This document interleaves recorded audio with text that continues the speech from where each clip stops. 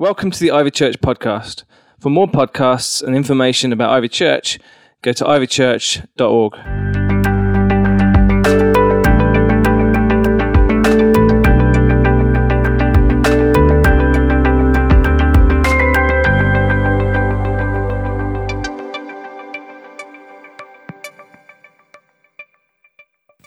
Wow, a powerful video, hey. Imagine that were you. Imagine the worst happened, you were forced to flee from your home. What would you take with you? What would your most precious thing be? I'd like to start today by maybe just us chatting amongst ourselves. Speak to the person sitting next to you and ask them, if you were to leave, if you had to flee, what would you take with you? What would your most precious possession be? If you're with us online as well, then get involved and write down yours in the comments panel too. We're going to spend 30 seconds talking before we start.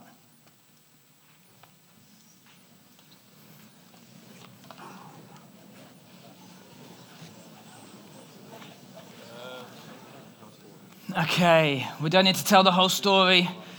Just a couple of ideas. Sorry if you didn't get a chance to share anything. Could be a good conversation starter for the coffee time. For me, it was really quick, really easy. I don't need to think about it. As long as I had my family, I could leave anything else behind. That would be my thing. Like, as long as I had Emma and the boys, I think I'd be okay. We're starting a series today, as Daniel said earlier, called Insecurity. And this is all about confidence, how we live a life full of confidence. And I think that there's two types of confidence in the world. There's secure confidence and insecure confidence. And when we watch videos like that, it always feels so far away. It feels so removed. It feels like that would never happen to us, and we have this confidence in our life. And I think a lot of the time we think we have one type of confidence, but we actually realize at different points that we have the other type. Let me give you a story to explain exactly what I'm trying to say. A little while ago, we were driving up from my mum and dad's down in Surrey, and we're heading up that evil piece of road called the M6. And it had been hours and hours, and the kids were in the back, and they were cranky and frustrated. So we did what so many parents would do. We threw food at them. And we thought, if we can stick something else in your mouth, maybe that noise won't come out. And it just so happened that what we had at the time in the car was a bunch of grapes. So we threw them in the back, and we were like, Cole, have some grapes. And it seemed to work, because after a minute or so, he suddenly went completely quiet. And Emma turned around to look at him to realize why he was so quiet. And she saw this expression on his face, like of fear, of confusion, that there was something wrong. And we realized straight away he was choking. And I'm in the fast lane on the M6 doing no more than 70. And it doesn't matter who else is on that road. I swerved across and got into the hard shoulder as quick as I could. I slammed on the brakes and we stopped. And Emma ran out of the car, pulls out Cole and starts hitting him on the back. And in that moment, it was like my heart was just, it was in my mouth. And it didn't matter how much money I was making. It didn't matter how good my car was. It didn't matter how great my education was or wasn't. It was like everything was shaken. And what felt like forever was probably about 3 seconds before Cole coughs up this grape. I think we build our lives on lots of different things. And in moments like that, we realize how fragile life is. We realize that you don't have to be in a war zone like Syria for suddenly your world to fall apart. And it was interesting because we drove back, and I turned to Emma, and I remember saying to her, like, praise God. God is good. Like, God is good. He saved my boy. God is good. God is good. I just wanted to say God is good because I was like, yes, it was okay. And we do this all the time. Like, I passed my exam. God is good. I paid my mortgage this month. God is good. The scan came back and the results were great. God is good. But the question is, like, what if the worst had happened? What if Cole hadn't coughed out that grape? Is God still good in the cemetery? Is God still good when you fail? Is God still good when your life falls apart? Or is even your security in God an insecurity? I think so much of the time, so many of us, we have this kind of contractual understanding of our relationship with God. We're like, I'm going to do good. I'm going to try my best. I'm going to be a good person. I'm going to get up early and I'm going to do what you tell me to do. And in return, you're going to look after me. You're going to keep my life good. You're going to keep us relatively comfortable. And then when something goes wrong, when something happens and God doesn't meet those bottom line expectations, it rocks us. It's like our world suddenly goes into this spin, this tornado of doubt. Like, where is God? Like, is he distant? Has he gone away on holiday? Did I catch him on his day off? Like, what's happened here? Has he not got enough power? Is he not good? Does he not care about me? These kind of questions, they rock us and they hit us hard. Like people come to church and they're like, on Sunday, God, use me. And a week later, they're like, I'm leaving. I feel used. Sometimes I wonder what Bible we've been reading, because Jesus seems to make this really, really clear. He doesn't say become a Christian, it's going to be unicorns and fairy dust, because let's be honest, I would never put my hand up for that. He says expect it to be hard. Expect there to be times when you've got to battle and overcome some stuff. He doesn't want us to be insecure. He wants us to have the kind of security that it doesn't matter what hits us, we'll get through. I think for some of us, like, our security is like a castle we just build around ourselves. And we end up becoming like clams in our shell. And we just hide ourselves away. And that's not what the Bible talks about either. He talks about outliving your life. About living life to the full. And I want to look at this today. I want to ask us, how do we have that kind of confidence, that kind of security that will get through everything? And we're going to look at a story in Exodus. And it's in Exodus 2. If you've got your Bibles, please have a look for it now. If you're here, you're visiting, you don't have a Bible, that's absolutely fine. I'll put it on the screen behind me and you can read along. This is a story about a woman, and in the Bible, she's described as one of the heroes of the faith. In fact, she's the first woman in the entire Bible to be named after God. Her name is Jochebed, and you probably have never heard of her, but she is awesome. And she lived in this time. She lived in this time where her entire nation had just been made slaves. You were born, you were raised into slavery. And not only that, her nation had prospered. They'd done well. They'd grown strong. Despite all of these problems, they'd grown strong. And so the Egyptians who owned them, they were getting scared. And so Pharaoh turns around and he makes this decree. He says, we're going to kill every single boy that's born so that they're not more powerful than us. Like, even in slavery, they're flourishing. And so this is the context that she comes into. So we're going to go Exodus chapter 2, and I'm going to start from the beginning, verse 1. A man from the family of Levi married a Levite woman. The woman became pregnant and had a son. She saw that there was something special about him and hid him.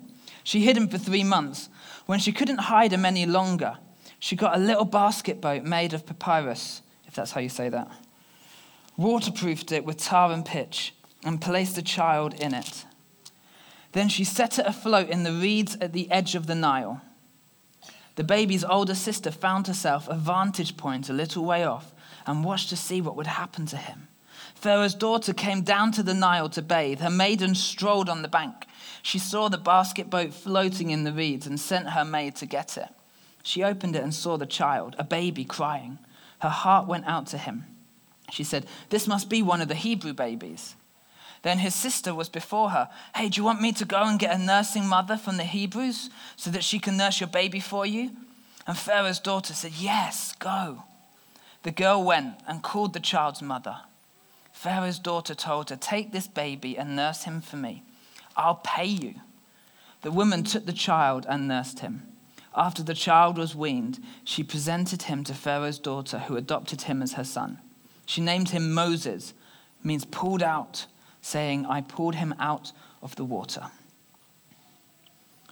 an incredible woman. So imagine you found out that you were pregnant. And you had this mixture of emotions. On the one hand, you're excited, like you're pregnant. On the other hand, you know that you live in a nation where if your child is born and it's a boy, they're going to drown him. And this woman she's waiting and she's excited. And then the day comes and she has a baby and it is a boy. So she does what I think every parent here would do. She tells no one. She hides him.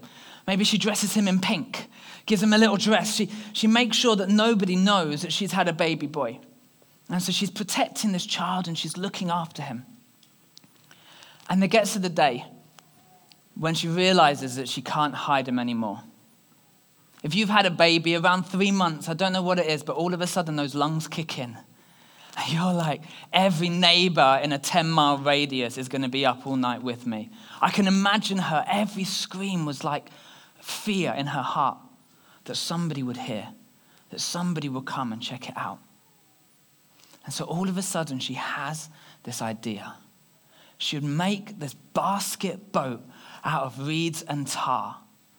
Like, where did that come from? Who would think that up? It's crazy. It's mad. I believe that as the world was shaking around her, she stood firm because she could hear the voice of God. I don't believe that was her idea. I believe that was God's idea. I think that as we go in our lives and the world is hard and difficult at different times, that we need to learn to be prepared. We need to learn to be ready for what's coming. I know loads of us here have recently started our faith journey. And if you haven't started doing this already, I'd love to encourage you to make this a practice. But every single day, I start with Bible and prayer. I start with Bible and prayer. I don't do it because God tells me I have to do it. I don't do it so that God will love me or think that I'm brilliant or clever or something like that. I do it because he loves me. But I also do it because I've found time and time again that thing that I've read in the morning has stayed with me throughout the day. You know, when you're out and something happens and it catches you off surprise, you don't want to be trying to find a fire extinguisher in the middle of the fire. You don't want to be trying to go into emergency mode when everything is falling apart. You want to be prepared. So often you'll find you'll read something in the morning and all of a sudden it's like, now I know why I read this verse. Now I know why God was saying this. You'll find, that's why God gave me peace this morning, because I was going to speak to you. Don't tell them that, but you can know it. Start the day right. The way you start the day is going to affect everything that happens afterwards. So if you don't know even what I mean about this, I would keep it really simple. Maybe start 5 minutes just thanking God, looking at everything he's done. And then read the Bible. It almost doesn't matter where you start, but keep reading. You don't need to read loads and loads, but read to understand it. Read to immerse yourself in it. And then pray. And if you're not used to praying, you can just speak to God like you speak to anyone. Just say, God, I've got a big day. I think I'm going to need some help here today. Could you help me? It can be that simple. You don't need to learn new language or be profound. Just speak to God. Spend the beginning of the day right. Jochebed was prepared. And then what she does is she gets this baby and she places her most precious possession, her child who she loves, into a basket. I can imagine what she was thinking as she put this basket into the water and pushes him out into the river. She had done everything that she could do. She had done everything that you could expect her to do. She had watched him, she protected him, she'd hidden him for 3 months. And then she hands him over to God. And this is the best definition of faith I think you're going to find. Faith is giving your most precious thing to God. It's not, I'm going to give you this and I'm not going to do anything. It's you do everything you can do and you give it to God. When she pushed that baby into the water, it wasn't an act of desperation. It was an act of dedication. She dedicated her child to God. She said, take him. Use him. Protect him, because she believed that confidence in God was going to be so much more important than anything else. Do you know, I get stressed about all sorts of things for my kid. What school are they in? Are they going to get the right education? Are they going to have the right friends? Are they going to be good at sports? Are they going to be great at drama? What are they going to be like? And I worry about all these things and where their future's going. And I forget that the most important thing in their lives is going to be that they're dedicated to God. That God is their foundation. This is what Jochebed knew. This is what we've been doing this morning, right? We've been saying, Lord, these are our children. We give them to you because we know you can see more. We know you have a bigger perspective. So she passes her children over to God. She was prepared. She then gave it over to God. And then she watched and she waited. And she saw it through. She saw it all the way to the end. Can you imagine waiting and waiting? I think so many times we pray and ask God to stop something difficult really early, but we don't understand what his bigger plan is from it. Like if Jochebed had been saved right at the beginning, so many good things wouldn't have happened. If when she had that child in her house, the child had maybe never cried or never been discovered, or something had happened then and God had answered her prayers, she would have missed out on so many blessings. You see, what happens at the end of the story when she gets there is that Pharaoh's daughter picks up the child and gives her back to her mother and says, I'm going to pay you to raise your own child. How awesome is that? And not only then did God save her child, but her child got educated and prepared in how to lead a nation. All of a sudden, God didn't just save Jochebed's child from its pain and suffering. God managed to save an entire nation through her faith. You see, when you give that little thing that's struggling over to God and you're willing to see it through, God can use it for so much more than you can imagine. There's this verse in Romans 8:28, and I think it's one of the most misunderstood verses in the entire Bible. It says, I will make all things good for those who love me. I will make all things good. And then we go into this problem and we're like, Lord, I thought you would make all things good. I just had a car crash. It didn't feel good. Lord, I thought you would make all things good, but I didn't get that promotion I wanted. How is that making all things good? And we misunderstand what God is saying through this verse. He doesn't say, I will make everything good. He doesn't say, I will make each thing good. He says, I will make all things good. It's only when you step back and you look at all of these nasty little things that happen and you've given them to God that he takes them all and he turns it into something beautiful. I think it's like coffee. Have you ever eaten a coffee bean? Don't, it's rank. What are you thinking about? Why would you eat a coffee bean? It's a dumb idea. Great coffee doesn't come because a coffee bean is good. It doesn't come because the water is good. It doesn't come because the milk is good. But there's something about bringing all of the elements together, about allowing them to brew and giving them the right amount of time that somehow brings out this beautiful taste in the coffee.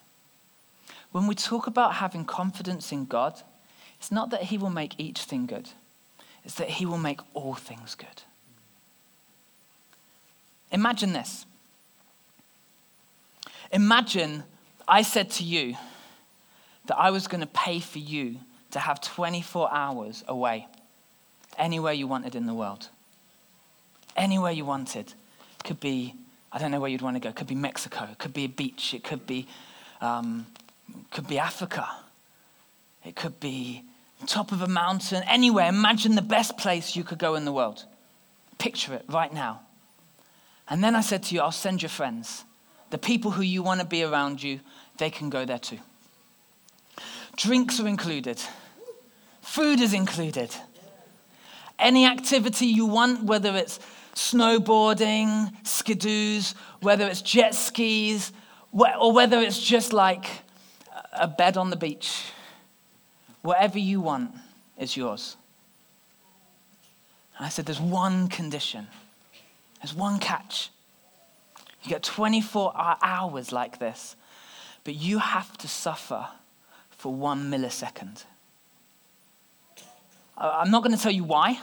I'm not going to even explain it, but there's going to be one terrible millisecond. And then you get the 24 hours. Hands up if you would take me up on my offer. Oh, not everyone. I definitely would. 1 millisecond for 24 hours of incredible beauty. This is how the Bible describes our lives. 2 Corinthians 4:17 says, the momentary afflictions are preparing us for an eternal weight of glory beyond all comparison. Romans 8:18, the sufferings of this present time are not worth comparing to the glory that is to be revealed to us.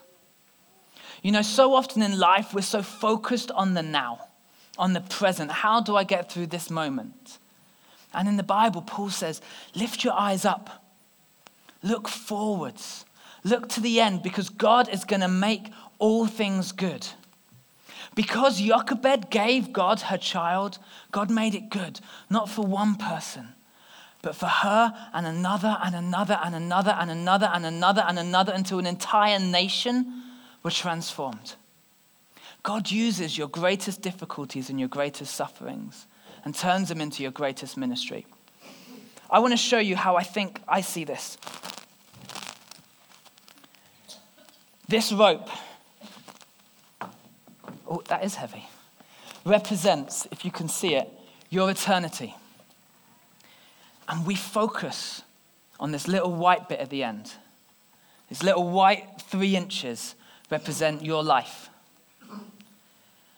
And there's going to be times when it's hard. And there's going to be times when you have to make decisions you don't like. There's going to be times when you have to push through. But Paul is saying, don't focus just on this, but learn to focus on all that is coming. This rope is not long enough. On all that is coming afterwards. God doesn't want to make everything good. He wants to make all things good.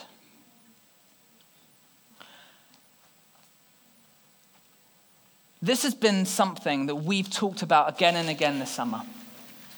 How are we going to overcome the obstacles that are placed in front of us? We're a church who has this huge vision. And we believe God has got so much ahead of us.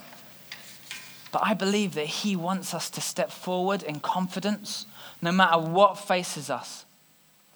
And so I don't know what this looks like for you today. I don't know what's going on in your life. I don't know if you've got giants that you're facing right now, or if this is a time when you're preparing and you're building up. I don't know what your struggles are.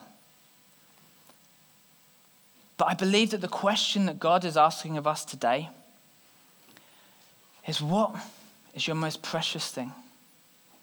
And would you trust me with it? And for you, that could be your kids. It could be your career. It could be your calling. Maybe you've had promises that you feel God's given you that have never happened. It might well be your finances. It might be your money. But the question is, what does it look like for you today? When you stop, when you pause, what would God be asking you to give over to him? We're going to go into a time of worship. But I don't want us to just go in and forget and move on and not think about it. Because I find so often that I will be here on a Sunday morning and I'll be energized and I'll be built up. And then by the time I've got to my next Saturday, I'll be defeated and I'll be broken again. And I think the reason that happens, at least for me, is because I don't make a practical step. I don't think, what does it actually look like for me practically to put something into God's hands? I don't think, how am I applying this? Like, this is great. I love the idea that God turns everything good, but like, how does it look like for me? And I want to encourage you today to not leave this room until you've worked that out. Whether you have to do it in the worship, whether you have to stay longer, but to spend the time you need praying and saying, Lord, I don't want to be the kind of person who leaves church built up and comes back broken every single week. I think that this should be not like an up, down, like a mountain. This should be like steps. We should be going from glory to glory to glory. We should be getting stronger and stronger every single week. So what is it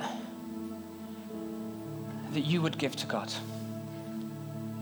What is it that you need to put your confidence in God and look at the bigger picture? Thanks for listening. For more podcasts, go to ivychurch.org/media.